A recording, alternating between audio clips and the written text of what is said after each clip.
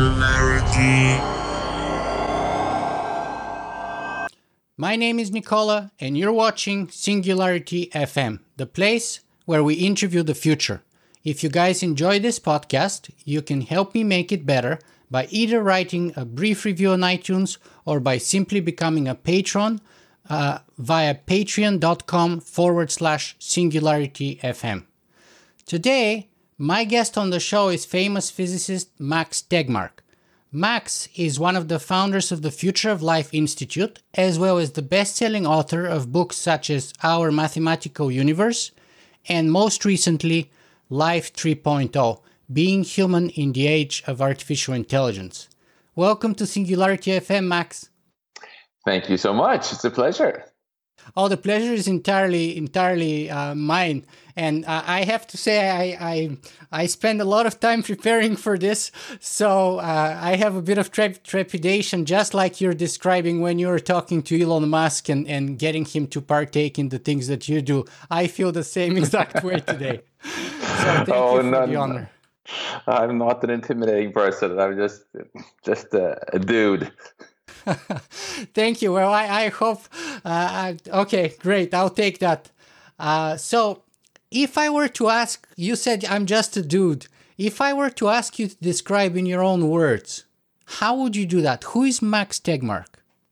If you mean what defines me, I would say curiosity is probably the first word that comes to mind. I've always been, ever since I was a little kid, just really curious about understanding stuff. And the bigger the question was, the more excited I would get. So it's no coincidence that my day job, my research career, has been about the biggest questions I could find. First, our universe out there, spending many years on cosmology, and then now, in recent years, our universe in here, studying biological and artificial intelligence and the mysteries of the mind, and also the big questions about what we're doing as a species on this planet and how we could do better. Other than that, I don't know. I don't like taking myself seriously. I think that's maybe partly a Swedish trait. I like. Which part of Sweden are you from? I'm from Stockholm originally, and we have a traditional award that called the Goof of the Year award that my brother and I started, where we give prizes for who screws up in the most spectacular ways. I think making fun of ourselves is a very good way to to remember what's really important in life. And I think it's a very human, and maybe even not merely human, but very highly evolved human capacity to have sort of a self-depreciating humor and enjoy it at the same time.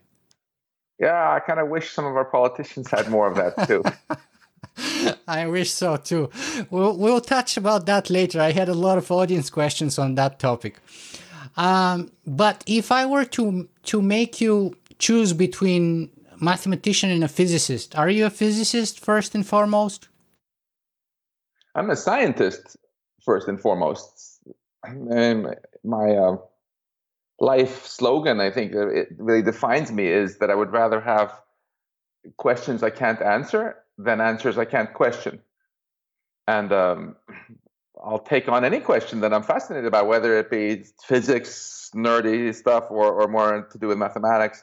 Right now, my research at MIT with my research group is mainly on artificial intelligence, which is a quite interdisciplinary topic, really, bringing together a lot of ideas from math, computer science, and neuroscience, and even physics. What is it that brings so many physicists into the field of artificial intelligence? You know, I talked to, Lawrence Krauss is not exactly in your field, but I've interviewed him on my show here. But of course, we had even people such as Dr. Stephen Hawking making pronouncements on the topic. Elon Musk is a great sympathizer of physics. Of course, we have Martin Rees. We have a long history of physicists, getting involved. John von Neumann, of course, and so on and so on. What brings so many physicists into the field of AI? I think what it is this physicist's obsession with not just trying to make things sort of work like engineers, but actually understanding it at a deeper level, and also having the audacity to think that maybe you can understand things that other people think are too complicated.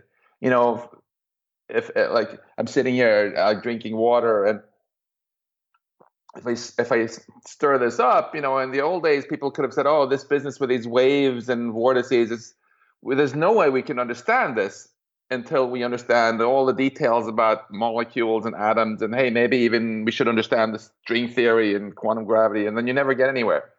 But physicists came along and had the audacity to think, "Hey, maybe there's a hidden simplicity in these patterns," and they actually discovered this thing called the Navier-Stokes equations, which discover beautifully everything we see here.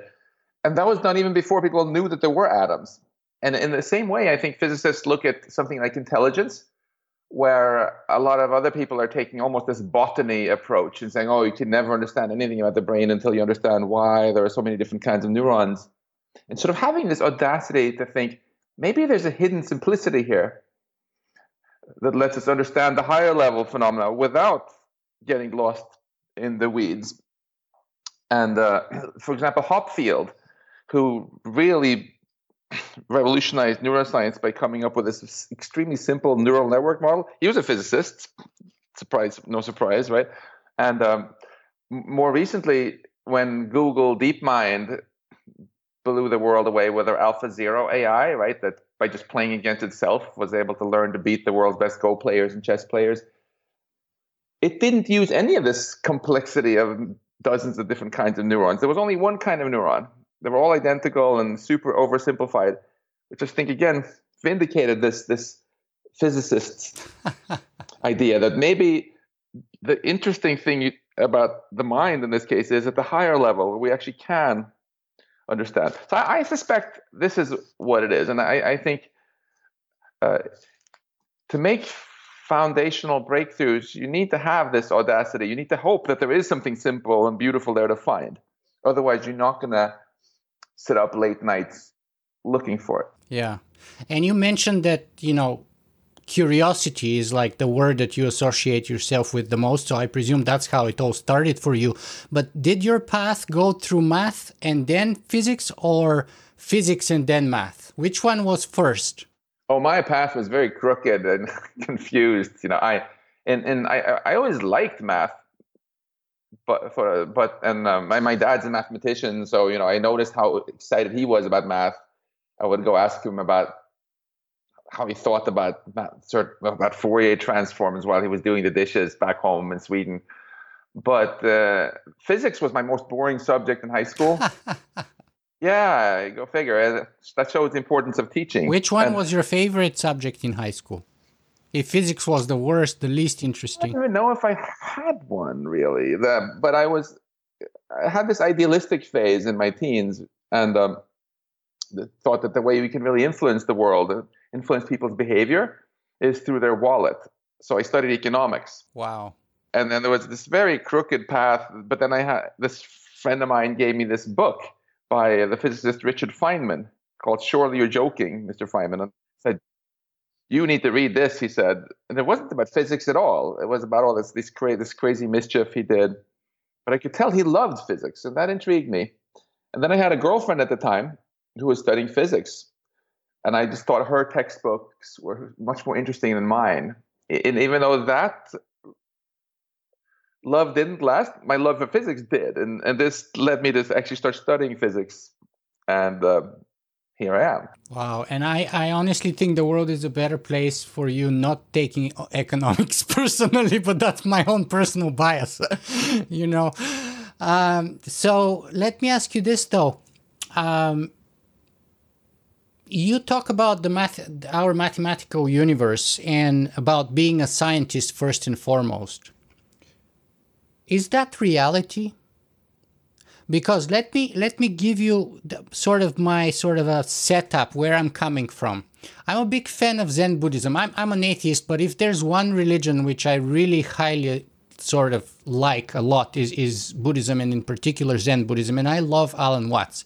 Well, Buddhism in the traditional form doesn't even have a god in it, so I guess that's what you're saying is self-consistent. Yes. but it's called religion in popular culture. Anyway, even though it's more like a philosophy, in my opinion, or an ethics, a code of ethics, even if you will.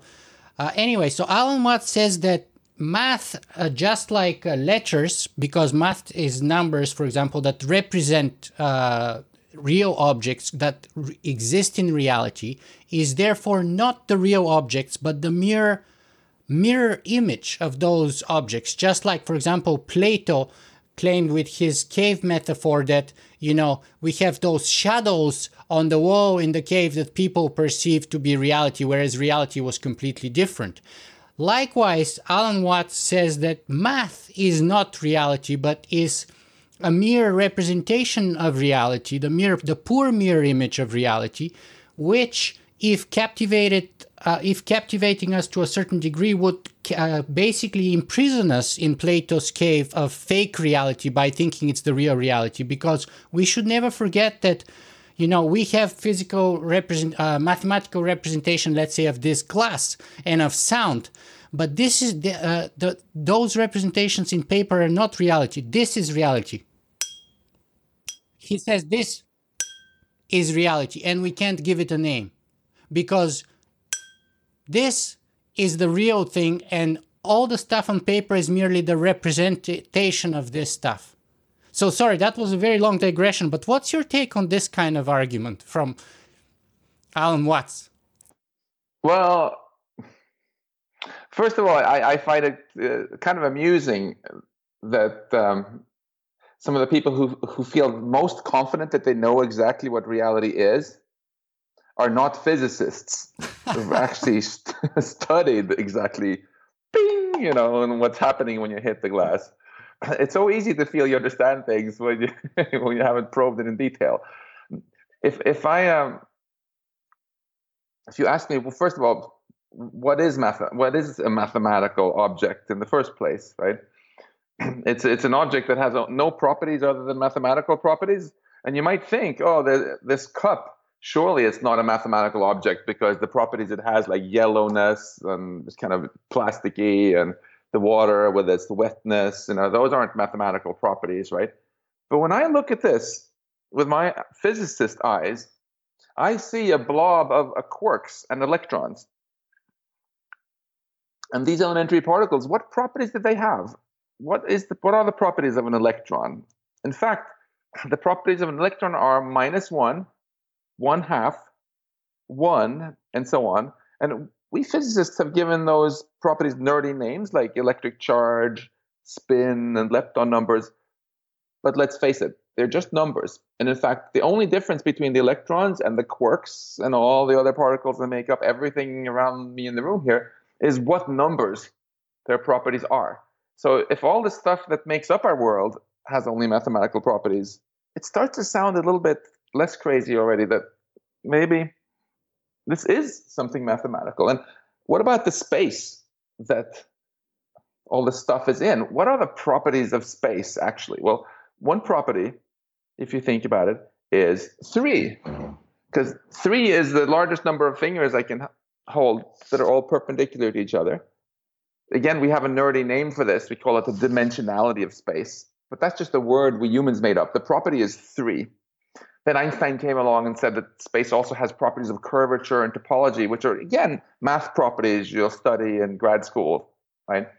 So if both space and everything in space, as far as we physicists can tell, have no properties except mathematical properties, then I think we need to take seriously the idea that, hey, maybe reality is actually something very different from what we thought. Maybe it's actually a purely mathematical object. And one comeback I often get is people say, oh, this Max Tegmark, he's crazy. He's conflating the map with the terrain. He's conflating the description with the described. Or the notes with the music. Yeah, on the notes of music. Let's think about the planets in the solar system. The name Neptune is a description. The planet itself is the thing we're describing. Let's think now about the octahedron, the dodecahedron, the cube, the tetrahedron. and the icosahedron, the five platonic solids, right? Plato, he could have made up any name he wanted for the dodecahedron when he invented it, just like we could have called Neptune Schmeptune if we wanted. But he could not have invented a new platonic solid because there are only five that exist. Okay? In that sense, these platonic solids are not invented by us. Plato discovered that they exist, and he has invented the names, the descriptions that he made for them. And it's in this sense that mathematics is something that we discover and not invent. And this is a very, very strong emotion that my mathematician friends have. Typically, like I have a colleague at MIT, David Vogan, in his office. He has a big poster he's made with a picture of this E8, this mathematical object called a Lie group that he spent 10 years of his life studying, and he loves it so much he's made a picture of the properties he discovered. And if I told him, hey, David, you just invented this, you didn't discover it, he would be pissed off because he feels he discovered this in exactly the same way that Plato discovered the dodecahedron.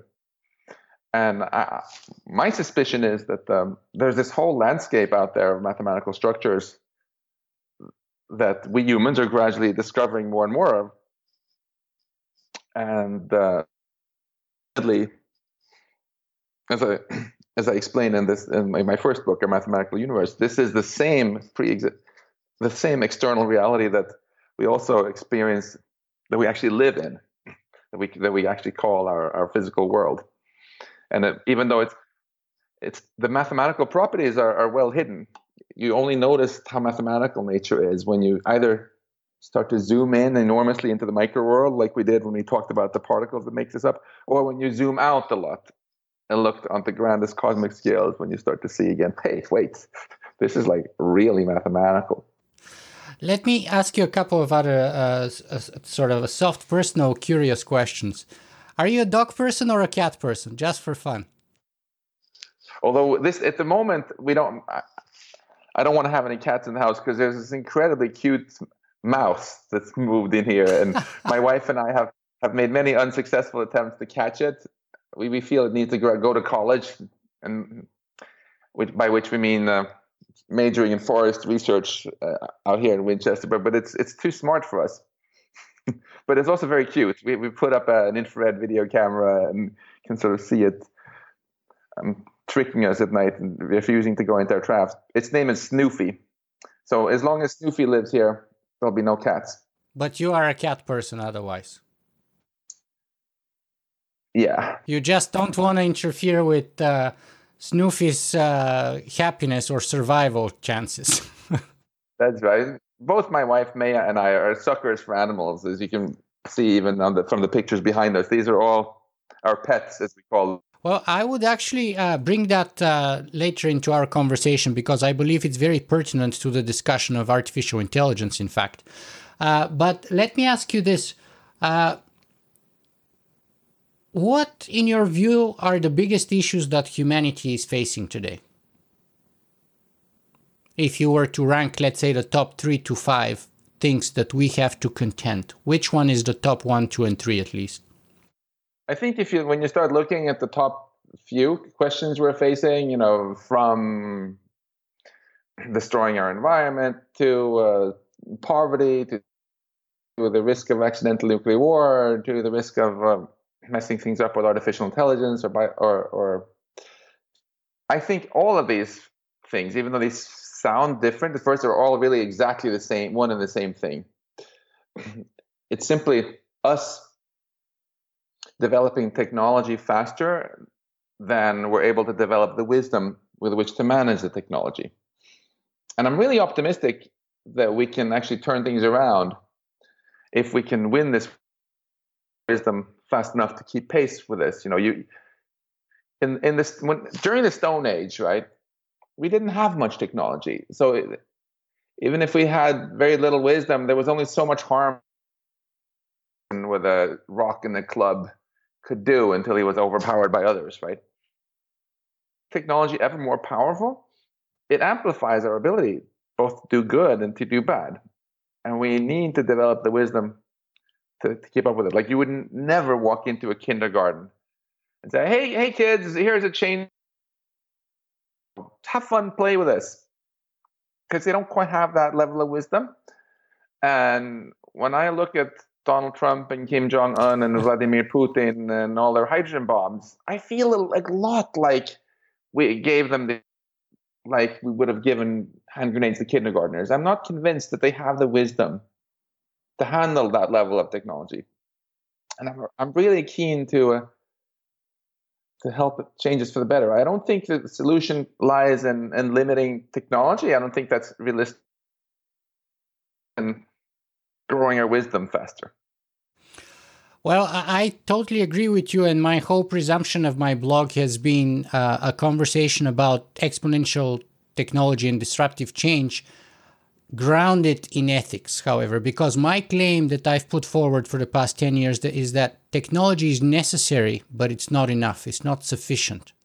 So we can get all the technology right, but if we apply it to the wrong purposes, actually, I had a big argument, well, not big argument, but considerable discussion with Jan Tallinn years ago on my podcast, because he was arguing that science is the engine of like a missile and it's the most important thing. And I was saying, yeah, but it's even more important to figure out which direction you're going to point that missile, because if you point it towards Mars, we can rediscover the universe and populate the universes, and Mars being the stepping stone. If you point it towards your neighbor, it could be the end of us, right? So it's more important even where to go, and that's an ethical decision or a political decision even, if you will, or both, rather than an engineering decision.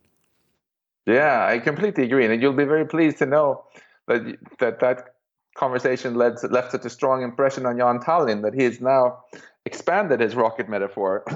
And I also like to talk about this, how if you make a rocket, it's not enough to make the engines powerful. You need to also figure out how to steer it and where you want to go with it.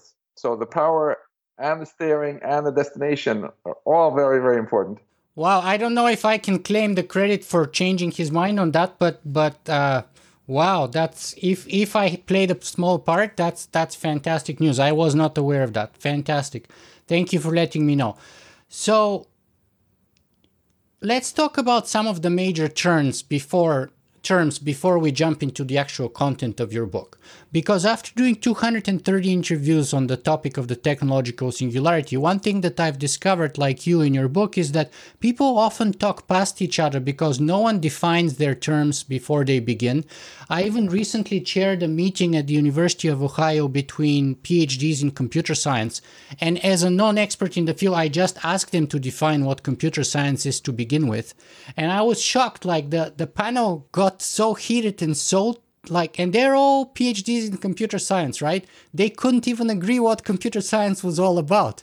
I was at this panel discussion organized by the Nobel Committee in Sweden on artificial intelligence, and there were all these top AI researchers. And when they were asked to define intelligence, similarly, they dissolved into acrimony. It was hilarious. Right. So let's start with your personal definition. What is artificial intelligence? Let's start with what is intelligence. Okay, excellent. So I define intelligence simply as the ability to accomplish complex goals. The ability to accomplish complex goals. And artificial intelligence just means it's not biological intelligence doing it. And now this definition is deliberately very inclusive because I want to include both biological and artificial intelligence. And I want to avoid this kind of silly carbon chauvinism idea that you can't be smart unless you're made of meat, right? And another consequence of my definition is that intelligence is not just one number like an IQ, because you can have many different goals that you might want to do. Do you want to be good at music? Do you want to be good at playing chess? Do you want to be good at driving? So intelligence is a spectrum. Yes, you might have one machine that's better than another machine at everything, but that's quite unusual. Kevin calls it an orchestra, like an orchestra. Yeah, just like it's very unusual that you have one person who's better than another person at everything. And just to see how absurd it is when people start talking about like the machine IQ or whatever. Imagine that I instead told you that there is this thing called the AQ, the athletic quotient, which each person has, and whoever has the highest AQ is going to win all the gold medals in the Olympics in all sports. So intelligence is on the spectrum, and this also shows how important it is to distinguish narrow intelligence, where you're only good at one or a small number of tasks, which is what most of our AI systems today have, to broad intelligence. Like a human child that can get quite good at anything, given enough time. So where we are today with AI is we have a lot of narrow intelligence that can multiply numbers much faster than we can, and soon drive cars better than we can, but still lacks the breadth of a human child. And the holy grail of AI research is to build artificial general intelligence, which is broad, which is defined to be something which can actually do as well as humans on all tasks. We obviously don't have that, but surveys have shown that most AI researchers expect us to get there within decades. Right. I think Peter Voss actually coined that term, artificial general intelligence. My understanding is it was Shane Legg who coined it, who is one of the co-founders of Google DeepMind. But if you email me the links to Peter Voss there, I'd love to get the history straight. Okay, interesting. I think it was like in the early 2000 in a conversation with Ben Giorgio, or during a conference together with Ben Giorgio, but I forget the details. Maybe I should dig them out. So one of the consequences you said is that, okay, you deliberately define intelligence this broadly so that you can include all kinds of intelligences within it, not only our own human intelligence, but... Right, because otherwise we just get stuck saying that all machines are non-intelligent by definition, and it's just... Right, but then that means that the first word, artificial, is kind of superficial and maybe not even necessary and sort of self-serving and anthropocentric, is it? Well, I think it's useful to distinguish between biological intelligence and non-biological intelligence, since the former is the only general kind that we have today. I see. Okay, and then, so we have intelligence and we have artificial intelligence and the use thereof. So then, what is the technological singularity? So this is a very interesting and controversial idea, where if we manage to build artificial general intelligence, so we have now a machine that can do everything as well as we humans can, right? That means that it can also do AI design and AI research as well as humans can, which means Google could replace its 40,000 engineers by AI systems that could do the same stuff much cheaper and much faster. And from that point onward, our progress in improving AI further will be driven mainly by AI itself, not by humans, which means that additional AI progress could be way faster than the typical human research and development timescale of years. Let me hold you here for 1 second, though, because people have pointed out that if you have an AI and you copy it 40,000 times, you're not 40,000 times smarter than you started. You simply have 40,000 identical copies of the original AI. So it's like having 40,000 identical people. And progress comes from diversity in intelligence, allegedly. Sure, absolutely. First of all, the argument I'm about to make is not an argument that we will, for sure, with 100% certainty, get a singularity. Well, the argument I'm making is simply to explain why it's not a crazy idea. So, of course, you don't want to have a company with 40,000 identical people doing the exact same thing. That's a complete waste of your payroll as well. I'm just making the point that if you can replicate each individual human with machines, you can do the same thing much cheaper, and then you can start having much more employees, and they can work much faster, much longer hours. And before long, it's likely that they're going to start, the AIs you'll have working for you, or the AI will have actually capacities that are much better than human researchers with whatever diversity you want. And Irving J. Good famously pointed out, right, that if you just repeat this over and over again and let AI keep improving itself, exponential growth, perhaps, in intelligence. In physics, whenever you have an exponential growth of anything, we call it an explosion.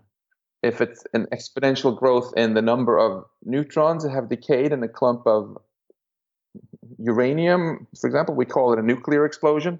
If it's an exponential growth in the number of people in a country, we call it a population explosion. And if it's an explosion of the best AI that exists, we call it an intelligence explosion. So Irving J. Good made the point, and this is an idea that goes even farther back really to Turing and Wiener also.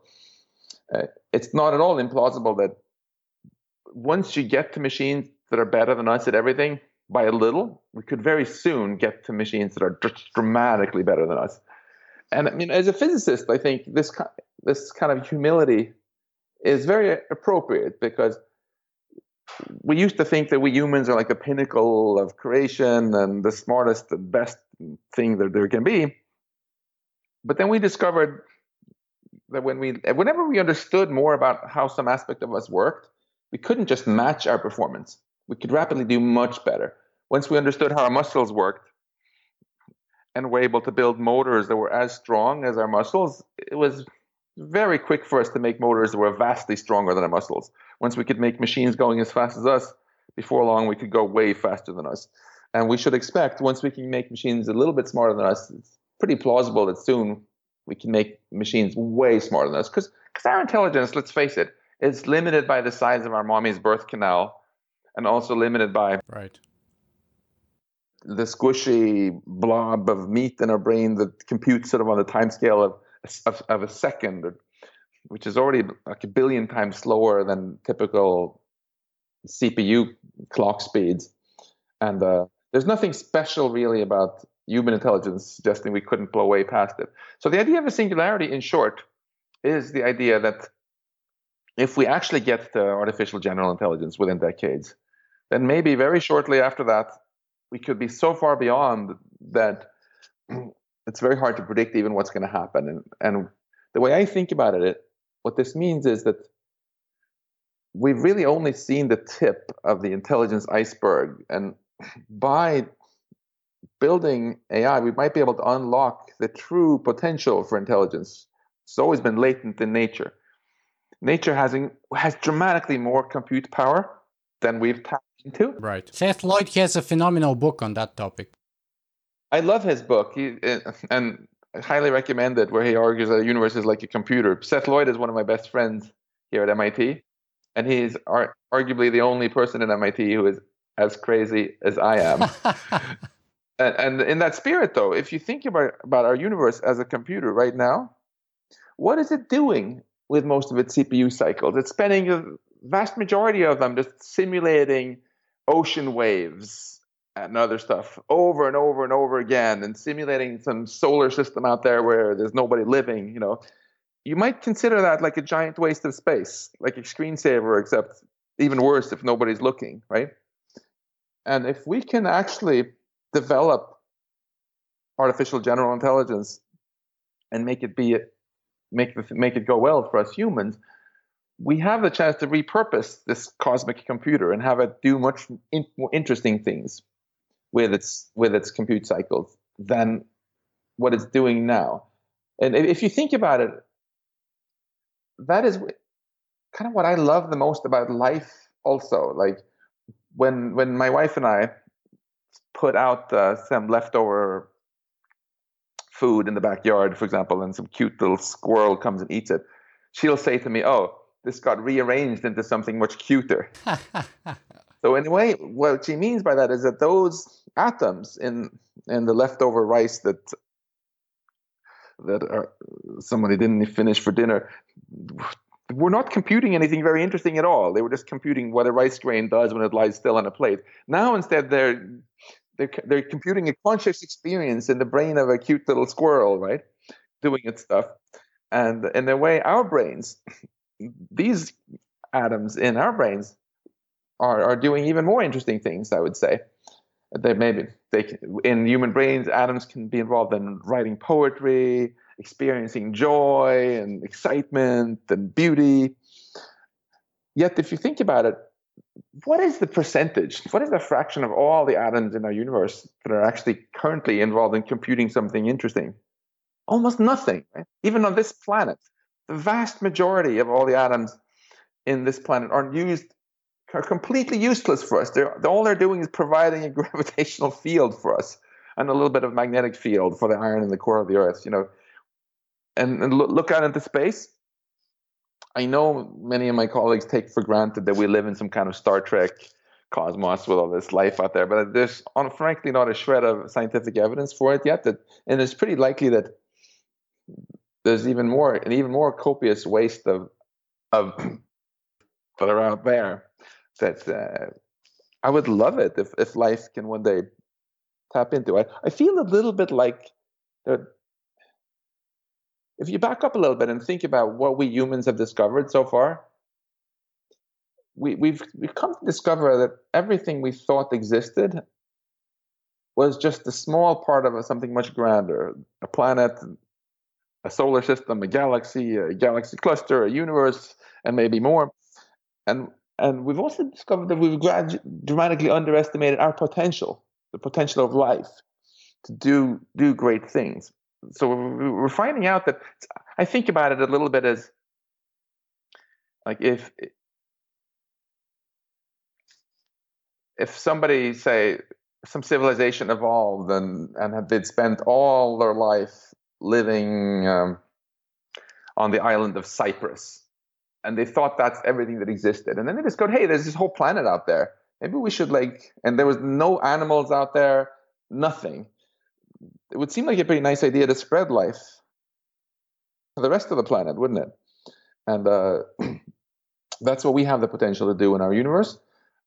And not just more of the same, but we were also discovered through science and technology it can be so much better. Yeah, and you spend a lot of time in your first book actually about the sort of addressing the Fermi paradox argument and why you think we're alone in the universe, and you touch considerably upon in your second book, but you spend a lot more time on it in the first book. Let me ask you this though. So what's your personal, and you give a lot of references to sort of the surveys with all the scientists with respect to the singularity and when that could happen and how that's shifting forward perhaps by 4, 5, or 6 years or 7 years maybe even. Where about do you stand personally? What's your timeline to the singularity? If you were to project or extrapolate, where would you space it in time? Well, I told you one of the words that I think adjectives that defines me is curiosity, but I think another one is humility. I try to be very humble about my own predictions and keep a very open mind. Yes, it's true that most AI researchers think it's going to happen, artificial general intelligence, within decades. There are also some quite vocal and prominent AI researchers who think it's going to take way longer.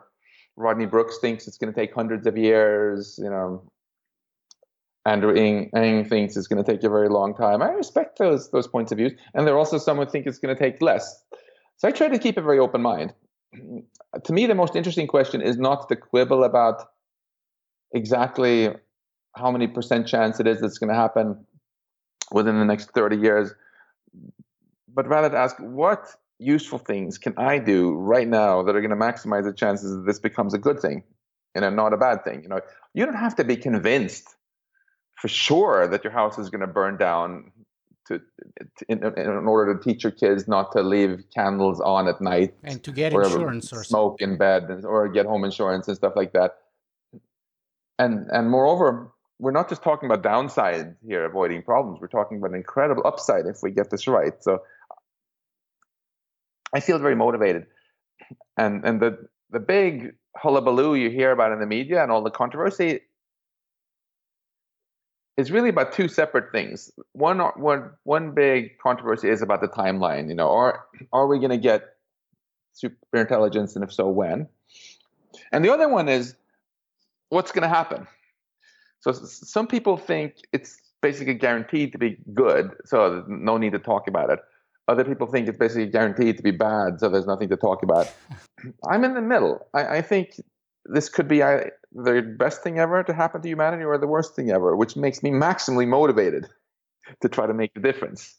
I'm a simple philosopher myself, and for me, the timeline question is a curious question, but it's not really the more important thing. The most important thing, like with all philosophy, is always the so what, rather than when. It's the so what, and what can we do about it now to sort of steer it towards the better outcome rather than the worst one, right? So that's kind of always been my sort of starting takeoff point for this. But if I were to ask you at least to sort of align yourself with a hard or a soft takeoff, where would you place yourself along that continuum? I try to keep an open mind there too. Honestly, I think both are plausible. The one interesting argument for a hard takeoff is what Nick Bostrom has called hardware overhang.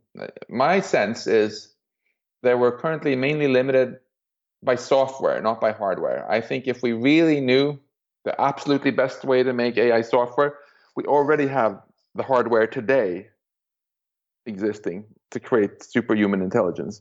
But we're so clueless on the software that we overcompensate with way more hardware than needed, which means that if we ever succeed in building superhuman AI, then the first thing it can do is just iteratively improve its own software over and over and over again, many, many times. And it'll suddenly be just dramatically better than it was maybe just the day before. Right. Yeah, I think you touched considerably upon that in your sort of starting metaphor story in your book with sort of the omegas.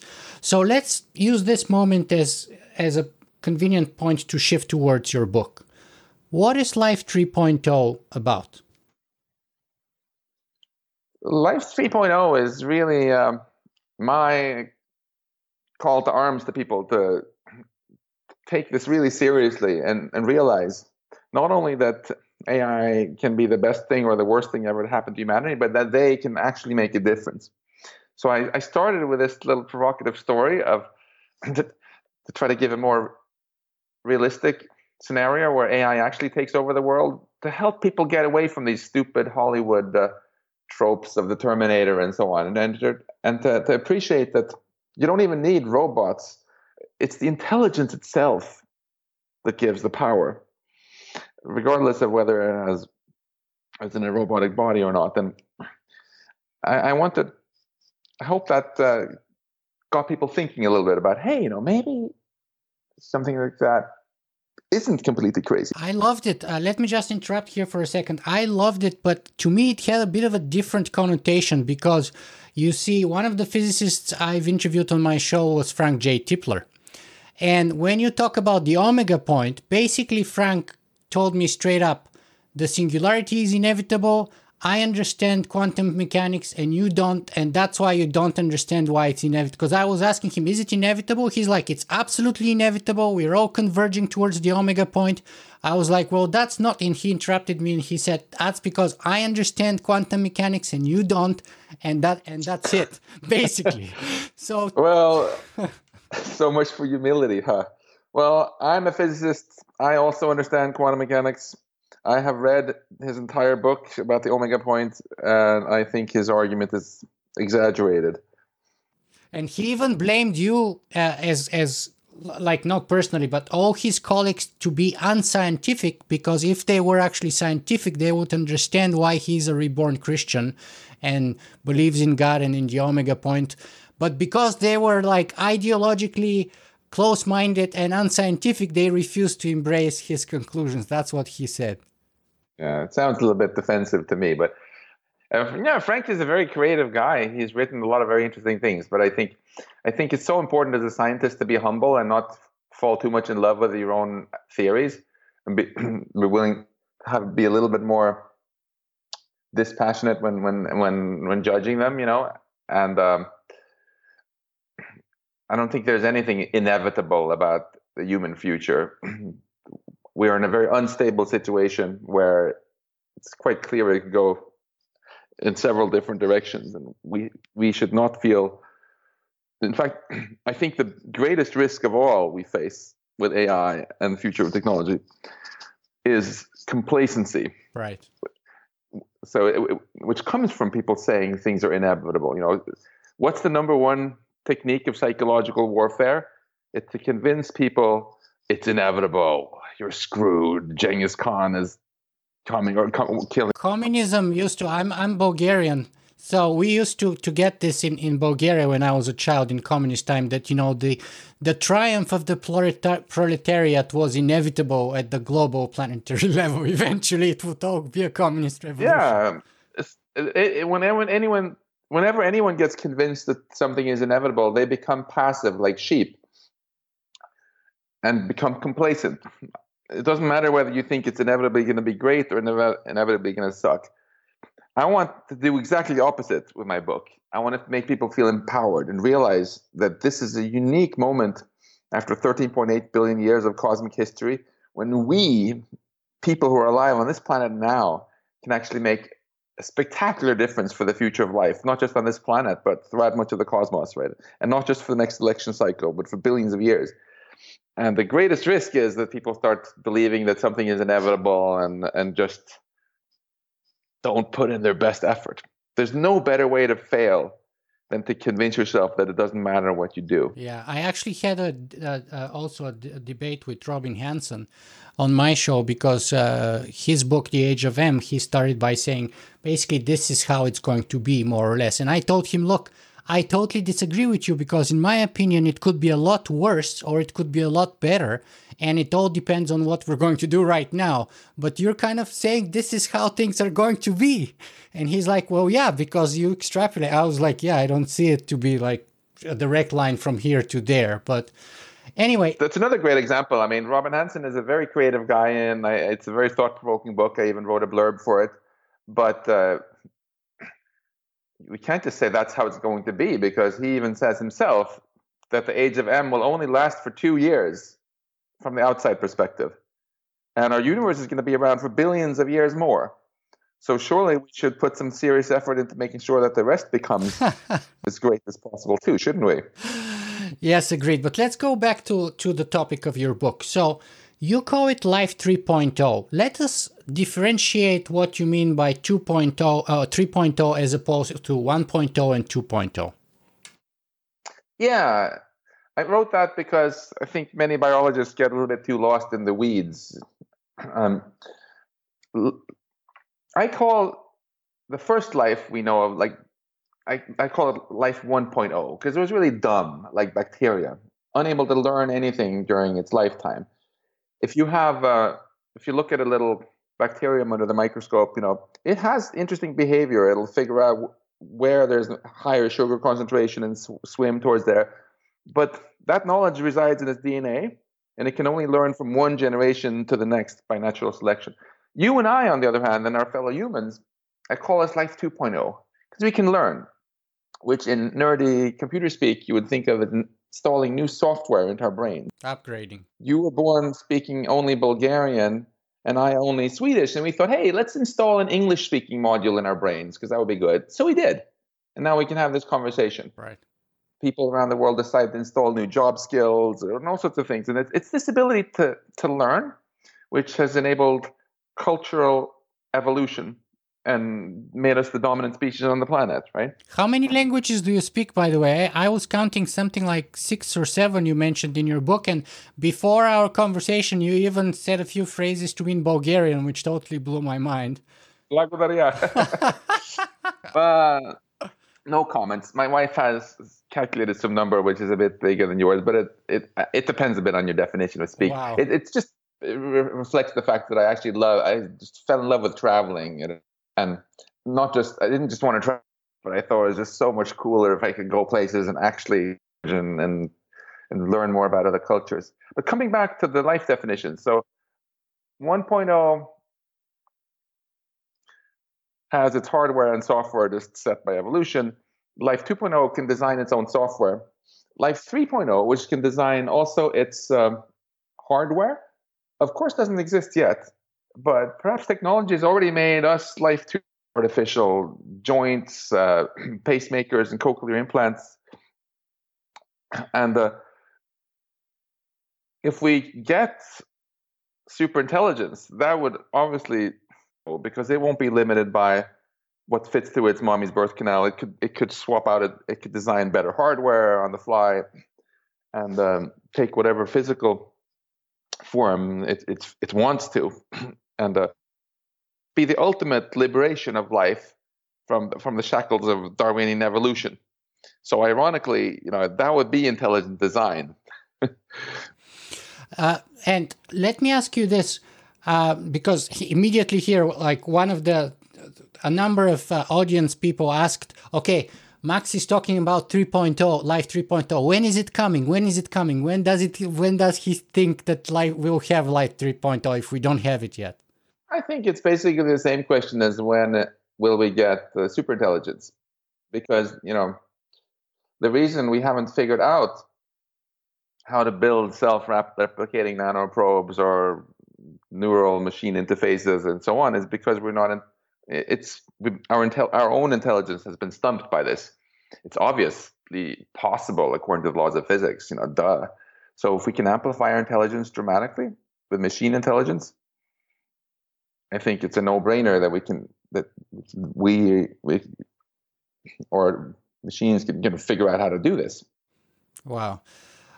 Okay, so if I were to ask you to summarize the thesis of your book in a sentence or two, what is your thesis?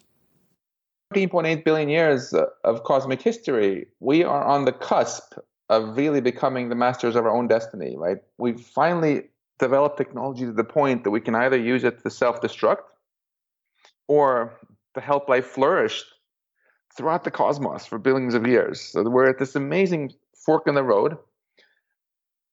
And there's never been a time when we should feel more motivated to pay attention to this and make sure we make the right choice at this fork in the road. Max, I think you wrote an absolutely phenomenal book. I was amazed by not only by its length, because on the audio file it was like well over 13 hours, maybe 13 and a half hours of listening time, but also by your writing style, your sense of humor, which is, I would say, not so typical of a scientist, because I've had to read a lot of books written by scientists, and sometimes they're very hard to digest. Especially mathematicians. So, for example, the only book I've ever had to drop because I just couldn't get through it was Mathematica by Stephen Wolfram. It was, and I got some of the ideas, or I thought I was understanding it, but it was so hard to digest, to read. Anyway, that's just my personal flaws. But so I love your book, but let me just push you a tiny little bit on your opening quote in your book, and because you touched in your last statement here before, and it's an opening quote that you took from the Future of Life Institute, which we're going to touch upon later on, which goes like this: technology is giving life the potential to flourish like never before, or to self-destruct. Let's make a difference. I totally embrace this call to action. The only qualification I want to add here is let's talk about what life are we talking about. Okay, because there's a recent report here that came out that says that humanity has killed 83% of all wild mammals and half of all wild plants. And now of the surviving animals and plants, for example, 83% are poultry birds, for example. 70% are poultry chickens and other farmed birds. And of the mammals left in the world, 60% are livestock, 36% are pigs, and only mere 4% are wild. And of course, and those livestock animals generally do not live very happy lives either. Right. Thanks to us. Right. I just finished interviewing Professor Peter Singer before you on my podcast when we talked a lot about that. But so. Good. So when you talk about life has flourished, I said can flourish. Technology is giving life the potential to flourish like never before. Okay, all right, I accept that. So you mean, let's talk about which life you're referring to. You have a lot more expansive definition of life, spanning beyond Homo sapiens. Yeah, thank you for reminding us that we need to be humble and not get all arrogant about how nice we are, because let's face it, we're not always very nice. We're nice to our pet cats sometimes, but we've been very much not nice to a lot of the other species we have killed off, to Neanderthals, to our farm animals today. and to slaves and so on. So you actually come straight to one of the core questions that I really talk about a lot, as you saw in the later parts of the book, I which is hope so, because it's deliberate. which is the destination of the rocket. Exactly. People, tech nerds like myself, tend to get so obsessed about the power of the technology. Let's make this AI rocket powerful. But then, of course, we realize, we need to figure out how to steer it. And who comes on the rocket with us? Control and safety. Yeah, but where do we want to go with it? What kind of future do we want? This is, to me, the elephant in the room that almost nobody is talking about still today in 2018, because people are so focused on job loss and other near-term questions. But this is absolutely crucial. So, for example, some of my AI colleagues want us to build superintelligence and keep it under human control, like enslaved gods, disconnected from the internet. The Oracle AI, some people call that. Yeah, if it just gives them information, but some might want to go farther and have it even do things for them as long. But then, I feel humbled by who said that power corrupts, and absolute power corrupts absolutely. So you might wonder whether we humans in our present form are actually wise enough to handle this much power. And also, aside from any moral qualms that you might superior minds, which we have a bit of a bad track record with in the past, right? You might also worry about the superintelligence breaking out and taking over. So that's one. And then I also have some colleagues who are fine with AI just taking over and even causing you, as long as we can feel that these AIs have adopted our best values, like our cosmic children, right? But how can we be sure that the AIs aren't just unconscious zombies tricking us into anthropomorphizing us, right? And also, shouldn't those people who don't want human extinction have a say in the matter also? And now, if you didn't like any of those two high-tech scenarios, it's also really important to remember that low-tech is suicide in a cosmic perspective, right? Because if we don't go far beyond today's technology, the question is not whether humanity is going to go extinct, but merely whether we'll get taken out by the next killer asteroid or some other problem that better technology could have solved. And then there are people who think, hey, can't we have our cake and eat it? Maybe and create superintelligence which is not enslaved, but treats us, its goals are aligned with ours. So this is the gist of what Eliezer Yudkowsky has called friendly AI. Yeah. And I think if we could pull this off, it could be amazing. We could not only eliminate negative experiences like poverty, disease, and suffering, but also give people the freedom to choose between this amazing new diversity of positive experiences.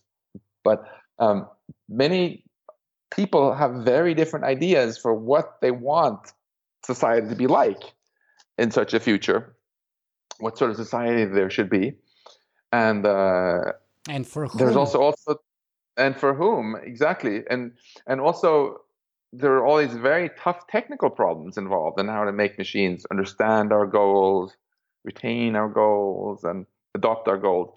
So if we're going to have a fighting chance of getting any kind of friendly AI, we need to stop futzing around and really focus hard on AI safety research today, so that we can figure out how to make machines understand, retain, and adopt our goals before, and not to start this the night before someone switches on a superintelligence. Right. I agree completely. But let me share with you something that I experienced, and it's, I think, continuing that point about who is included and how, and whether we're exhibiting speciesism or biologism or carbon chauvinism. I became vegan about 2.5 years ago. And Me too. You too? Yep. Since when? About more like 1.5 years ago.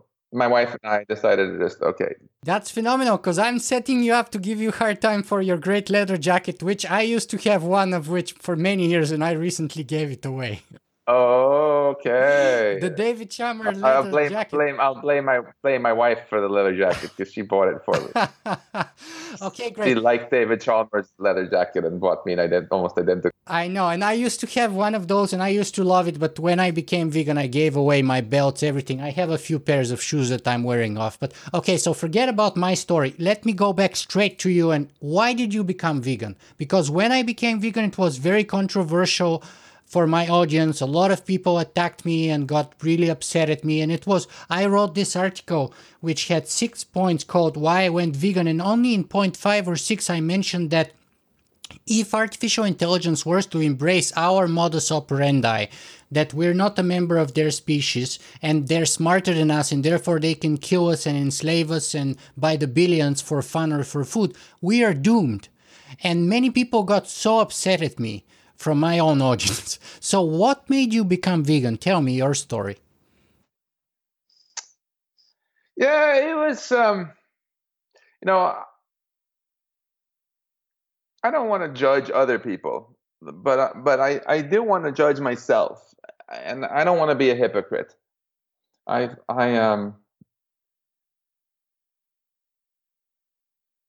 feel that we really should try to create positive experiences in the cosmos. You know, make sure that these cosmic computations happening are good ones. And so, since I personally find it quite disgusting how we basically torture a lot of our livestock and farm animals in conditions that make even a lot of slavery seem pleasant in comparison. I just feel I don't personally want to contribute to that. This even manifests itself in these other things that some of our friends tease us about, like Snoopy, the mouse I Right, mentioned. right. I thought that's going towards that direction when we were discussing it. And here we have Mr. Hoggles, the groundhog who lives in the backyard, and we some of our neighbors maybe think we should trap the groundhog. Hey, he moved in here before we did. We can get along, and I so that's my own make a big deal about it. I never try to convert anybody else to my viewpoint, either religiously or with or dietarily. But But don't you find that's relevant with the potential relationship that we might have with artificial or even alien intelligence? Because, as I said, if they embrace our current modus operandi, we are doomed because they would treat us the same way we treat animals now, presuming they're smarter than us, right? And because they would say, you're not a member of my species. And we're so much smarter than you, therefore we can do whatever the heck we want to do with you, which is what we do now.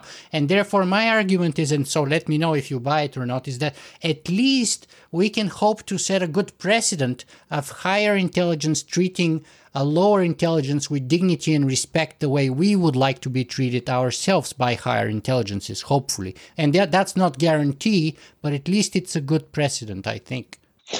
oh, sure, yeah. I mean, people love to say, yeah, we should teach AI to adopt human values, but then what are these values we Exactly. want them to adopt? Do we really want them to teach them to adopt a value that might makes right? And if you have more power than some slaves, or if we feel that we're more intelligent than the chickens, we can treat them however we want. I'd rather not those be the values we load into our future AI systems. And let's face it, also, right? Technology just gives us so much opportunity to make more out of our resources. So we need to snap out of this outdated idea that we live in a zero-sum game. Uh, many people still think that somehow the only way they can get it better is by invading another country or taking more land from somebody else or taking away more space from this wildlife reserve from the animals. No, with more technology, there's plenty enough atoms on this planet to provide wonderful lives for everybody. I agree completely. Let's go back to your book, though. Uh, how would you measure success or failure with Life 3.0? What's your kind of benchmark? You're a scientist, right? When you start to do something, you have to have a way to measure. Did I succeed? Did I fail? Well, For starters, no, if we could get some kind of guarantee that we're not just going to go extinct in some stupid self-inflicted mishap within my lifetime, I think that would already be a major success. It's absolutely actually not guaranteed. Even without AI, we've managed to come uncomfortably close to that many times, right? We've had over a dozen really, really serious instances where we almost had nuclear war by mistake. For example, former American Secretary of State William J. Perry visited us at MIT not too long ago and told us about when he got called up at 3 o'clock in the morning by this general telling the World War III had started and we needed to relaunch our nukes at the Soviet Union. If something like that happened, then thousands of mushroom clouds later, I think we could all agree we have not met our benchmark, right? That does not count as a wise use of our tech.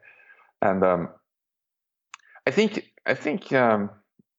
for starters, so that'll be my baseline. Let's not go extinct, and or do anything that pretty much everybody alive today agrees would be idiotic. That's harder than it sounds. And and then now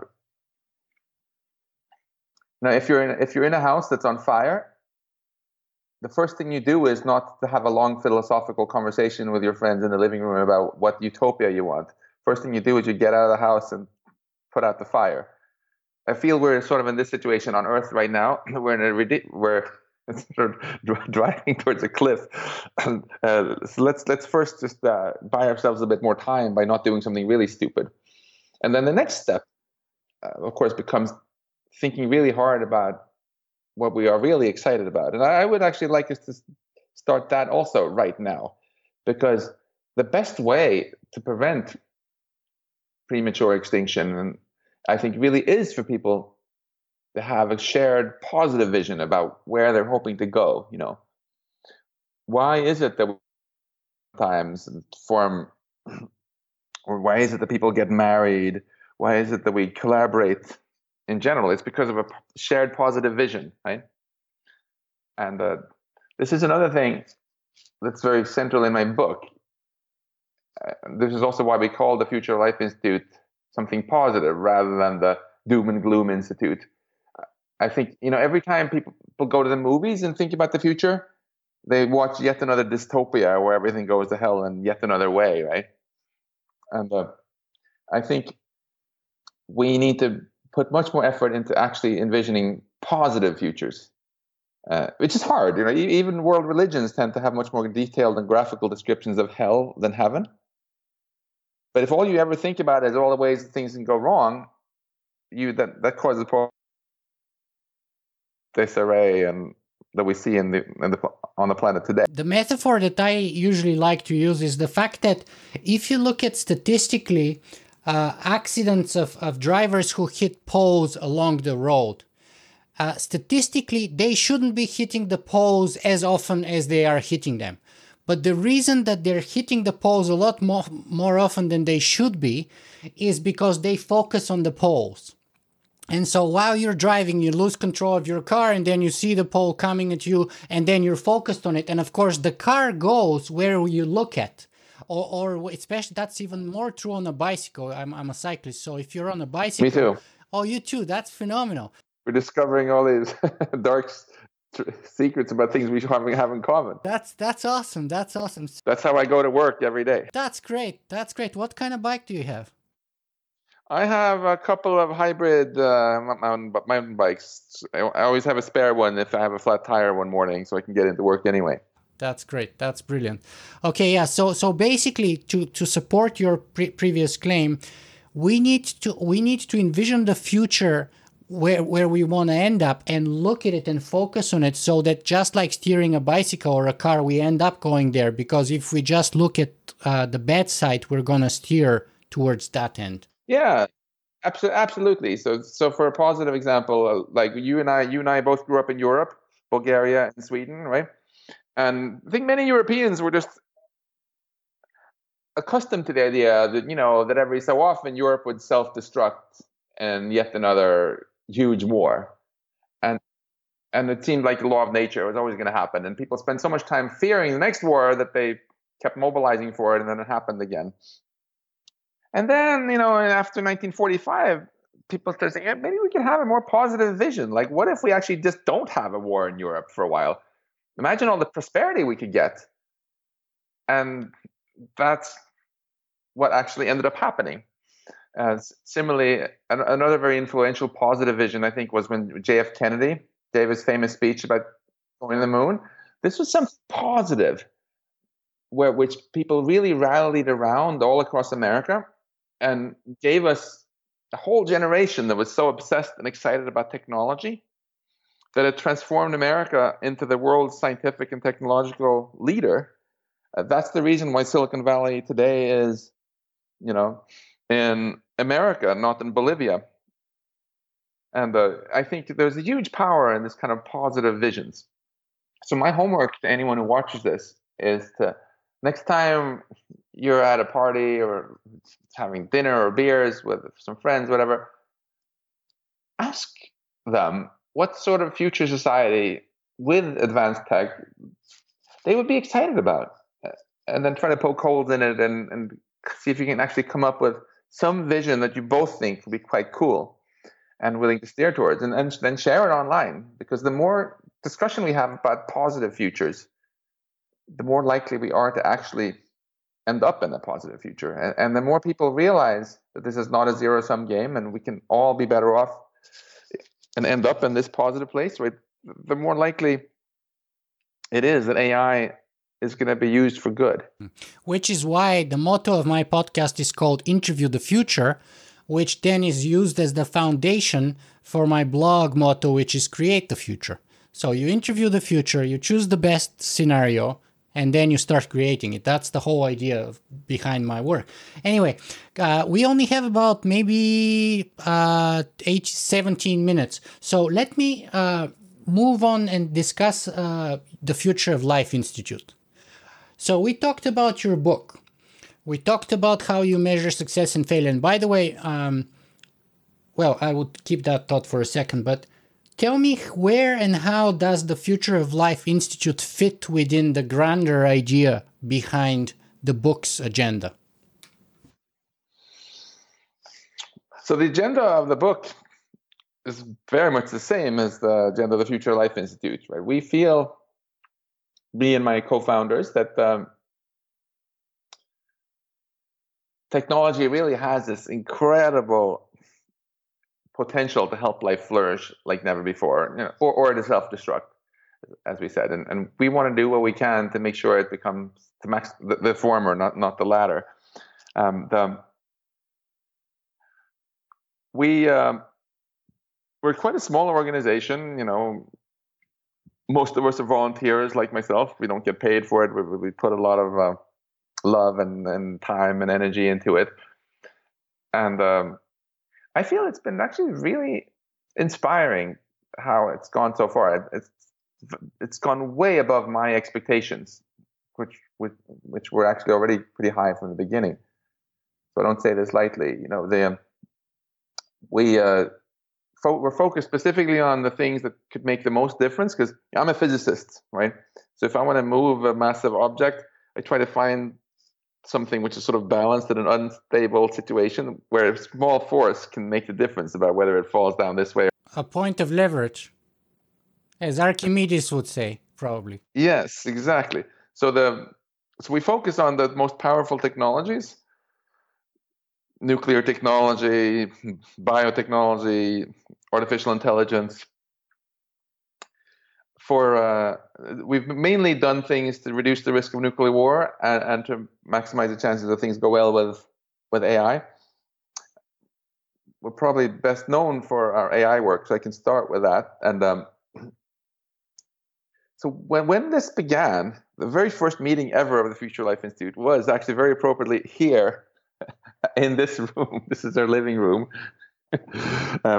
We would often sit here.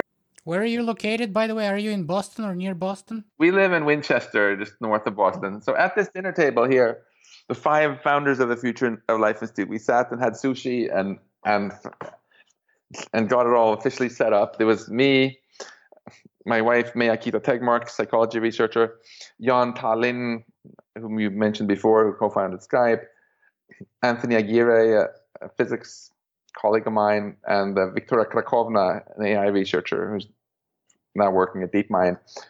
And we would have all these meetings in this very room. So we would fit maybe 30 people around the wall here, and we would brainstorm about what were the most concrete things we could actually do, because we're very much about doing. And then we would rank them, and then we would go and we'd start doing them. And one of the first big project we took on was to mainstream AI safety. And what I mean by that is that about 4 years ago, the whole debate about AI safety was completely dysfunctional. You had these two camps that wouldn't talk to each other. You had AI researchers who were afraid that even acknowledging that there were risks would be bad for funding and cause them to be regulated to death. And then you had people who were worried, who felt frustrated that the AI researchers were ignoring them. And we thought, wouldn't it be great if we could actually reclaim the middle ground and get a meaningful dialogue going? So we realized that we should organize the first ever conference bringing together the world leading AI researchers and also warriors in a safe place where they could actually talk freely. People told me this is never going to work. Forget it. Why would they come to your conference? So we pulled out all the stops. We located it in Puerto Rico and in January, and sent out an invitation with the big picture of some guy shoveling snow off of his car. We used this usual avalanche strategy where we first had started a little snowball nucleus by getting a few very famous AI researchers recruit a broader circle. We banished all press from the conference, so people should feel safe and comfortable. And the result was really remarkable. It was so amazing, not just for me, but I think for pretty much everybody who came, to see that the people they had thought were crazy on the other side of the spectrum were all quite reasonable, and that there was a very broad agreement that, hey, there are real risks here and also great opportunities if we get this right. And what came out of that first conference was this open letter, which helped mainstream AI safety research because it was signed by a sort of a who's who of AI researchers. And what also happened there, which was great, was that Elon Musk basically said, okay, here you guys, you want to work on AI safety research. Let me give you 10 million reasons to do it.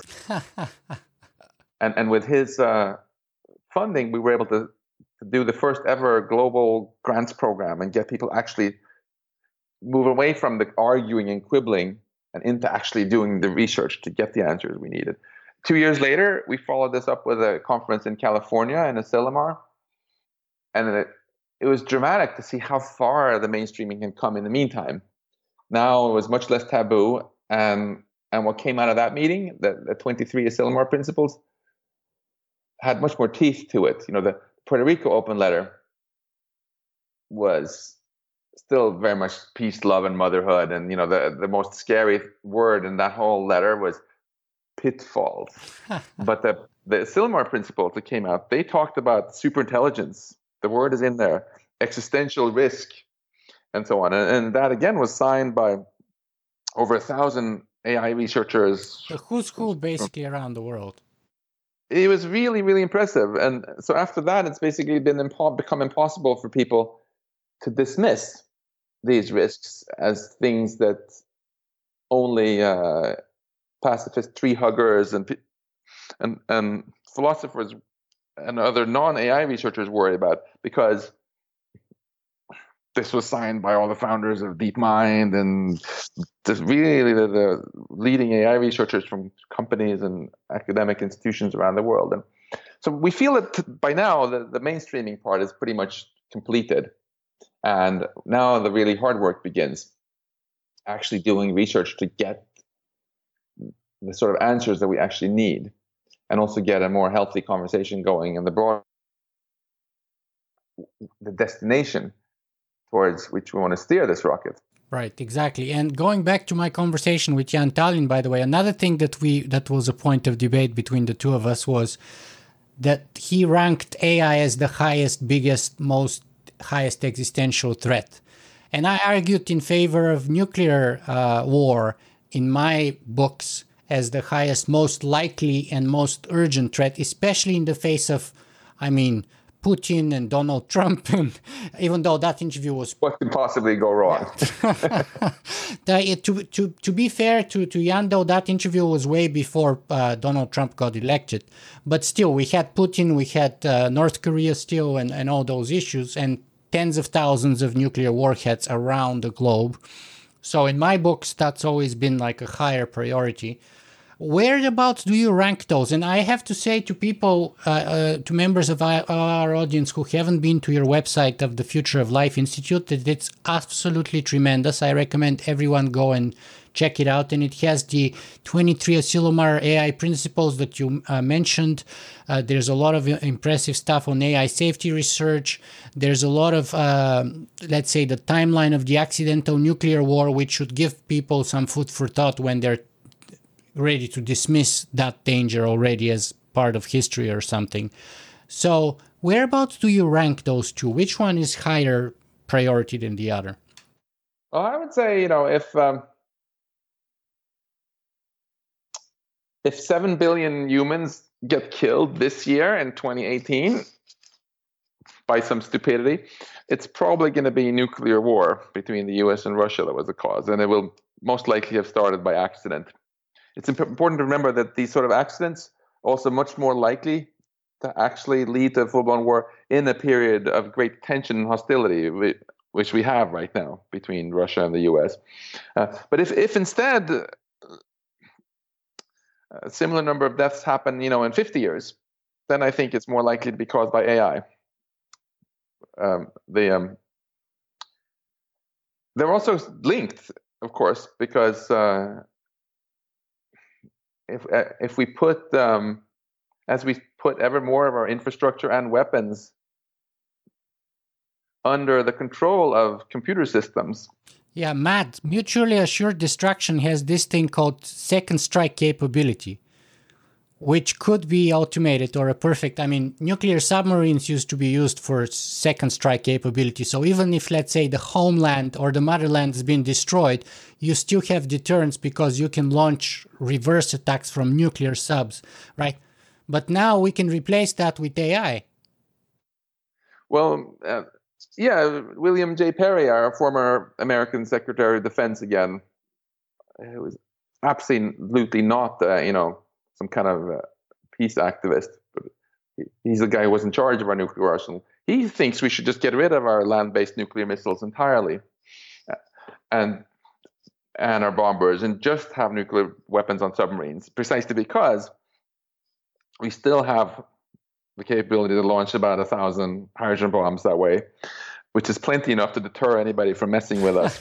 But it takes away the destabilizing aspect, right? Since these are not vulnerable to attack, you can just wait and see. And if someone actually nukes you, too bad for them. But they might become vulnerable to attack if you replace the human crew with an AI, because now we're all creating like autonomous vehicles, right? And of course, an AI sub that doesn't need room for a crew of 200 or something is much smaller, much easier to evade radar, to stay for indefinite time underwater and submerged and all of that.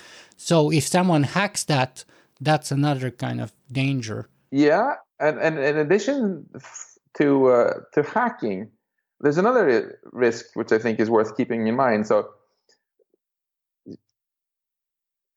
some of these near misses we actually can thank humans for. Absolutely. So, for example, last year we went to London on October 27 and gave the $50,000 award to the family of Vasily Arkhipov, who single-handedly prevented a Soviet nuclear strike against the US 55 years earlier.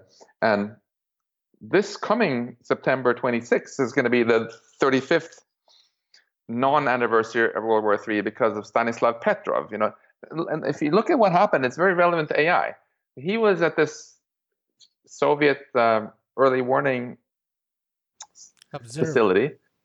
Yeah, and Was he a this radar alarm guy went. or anyway? Yeah, and he was in charge of it, and this alarm went off that there were 5 American missiles coming in, and if he properly followed proper protocol, he was supposed to report this up this command chain, and it could have led perhaps to Soviet counterstrike, but he didn't obey protocol because he had this gut instinct that there's something wrong with the system. But if he had been an AI that was programmed to simply follow proper protocol, what do you think he would have done then? And would we be having this interview? Yeah. And there's probably a dozen cases like that, at least in the history that I know of, in the last, since the Cuban Missile Crisis onwards, maybe even before that. Yeah, so I think in any decision which involves the death of millions and millions or billions and billions of people, I want there to be a human in the loop. Yeah.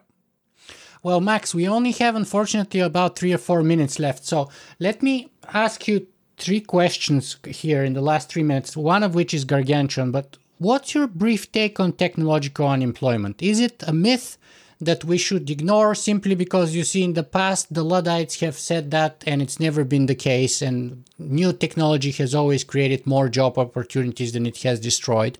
Or is it something that we need to contend with? We certainly need to contend with it. The reason things worked out well during the Industrial Revolution was because the machines replaced our muscles. And then we educated ourselves and started working with our brains instead. Now we're building gradually machines that can outcompete our brain work, leaving no place to go other than becoming massage therapists and other jobs which pay less rather than more, than our previous jobs. But that said, it doesn't have to be a bad thing. I think we have to let go a little bit of this obsession with jobs and ask why we want them. We want them for income, for a feeling of purpose, and for the social connections it gives us. I think if we think hard about it, we can find a way of getting all three without jobs. If machines can produce everything we need, we can get a vastly larger economic pie, and we still can't figure out a way of sharing this pie so everyone gets better off and has a sense of purpose, then shame on us. Max, what's the best place for people to find more about you and your work? They can go to my website. They just type Tegmark into Google and look for the universes of Max Tegmark. Or I mean, the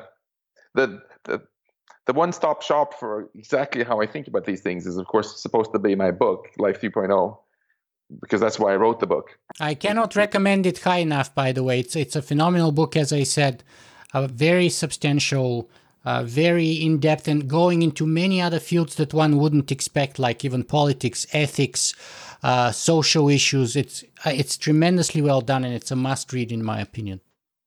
Oh, thank you, Blagodaria. Well, I hope if people decide to read it, that they'll find not only that they learn a lot of new things, but more importantly, that they end up feeling more empowered than they did before they started. Okay, so it's been about a 90-minute, tremendously wide-spanning conversation where we touched about your childhood a little bit, veganism, nuclear war, artificial intelligence, all kinds of other issues. What, in your opinion, should be the best single most important issue or message that our viewers and listeners should take away from this conversation with you today? That we should feel empowered. It's so easy to feel powerless in this day and age, feel that what you do doesn't matter, but it does. This is really the core message I have. And, maybe I can end by telling you just a little personal story, actually, of how I've made a U-turn here, because I started feeling more and more disempowered. The more I learned from studying our universe, for example, the more insignificant I felt, right? Realizing that we're just a puny little species on this little planet in the solar system and in this galaxy among hundreds of billions. As Douglas Adams would put it, infinitely small speck on an infinitely small speck in an endless universe. but and also infinitely small in time, because hey, what's 100 years if you eat your vitamins and work out, right, compared to billions of years? But then I really had this total U-turn. Partly it's because I started to realize that this Star Trek fantasy about our cosmos teeming with life elsewhere is based on some really bad math, and there's a real chance that actually the only species so far in our observable universe that even has telescopes might very well be us. And if you take that seriously for a moment, right, that possibility, then look at all those galaxies that made you feel small and insignificant. Do you think the galaxies are beautiful? They're gorgeous, especially if you look at the Hubble images. But why are they beautiful? They're beautiful because you, with your consciousness, experience them, right? If you and nobody else could actually see them with telescopes, they wouldn't be beautiful. They would just be a giant waste of space, as far as I'm concerned, right? And meaning and purpose comes entirely from the subjective experience, right? So if we go extinct because of maybe this entire vast universe that made you feel so insignificant just goes back to being pointless again, right? In other words, I feel that it's not our universe giving meaning to us. It's us giving meaning to our universe. And now the other reason I felt small was because of time, right? Our lives are so short in the grand scheme of things. But this period, the coming decades, I argue, are the most important decision point in the history of our cosmos. This is when it's going to get decided, probably, whether we're going to go extinct and it's going to be lights out for our universe, or whether life will actually get its act together and flourish for billions of years on Earth and beyond much of this amazing universe. So our universe is on the cusp of either waking up like never before or going back to sleep. And I think it's going to be decided probably, within our lifetime. And who's going to make it different? The difference? It's going to be those of us who are talking about these things now, you and I, and people listening to your podcasts and thinking about these things, because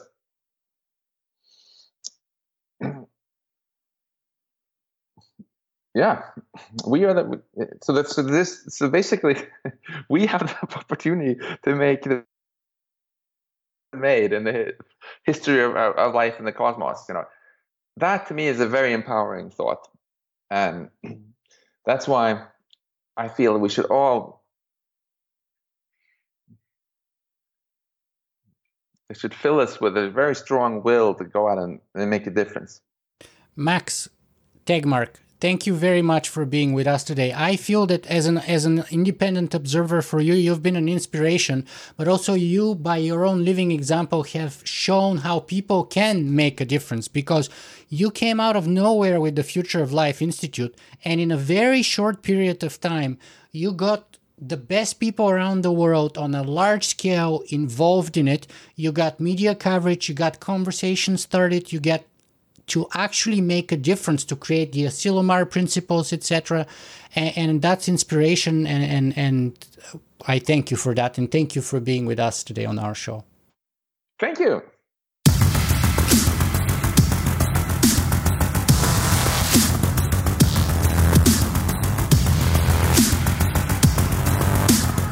If you guys enjoyed this show, you can help me make it better in a couple of ways. You can go and write a review on iTunes, or you can simply make a donation.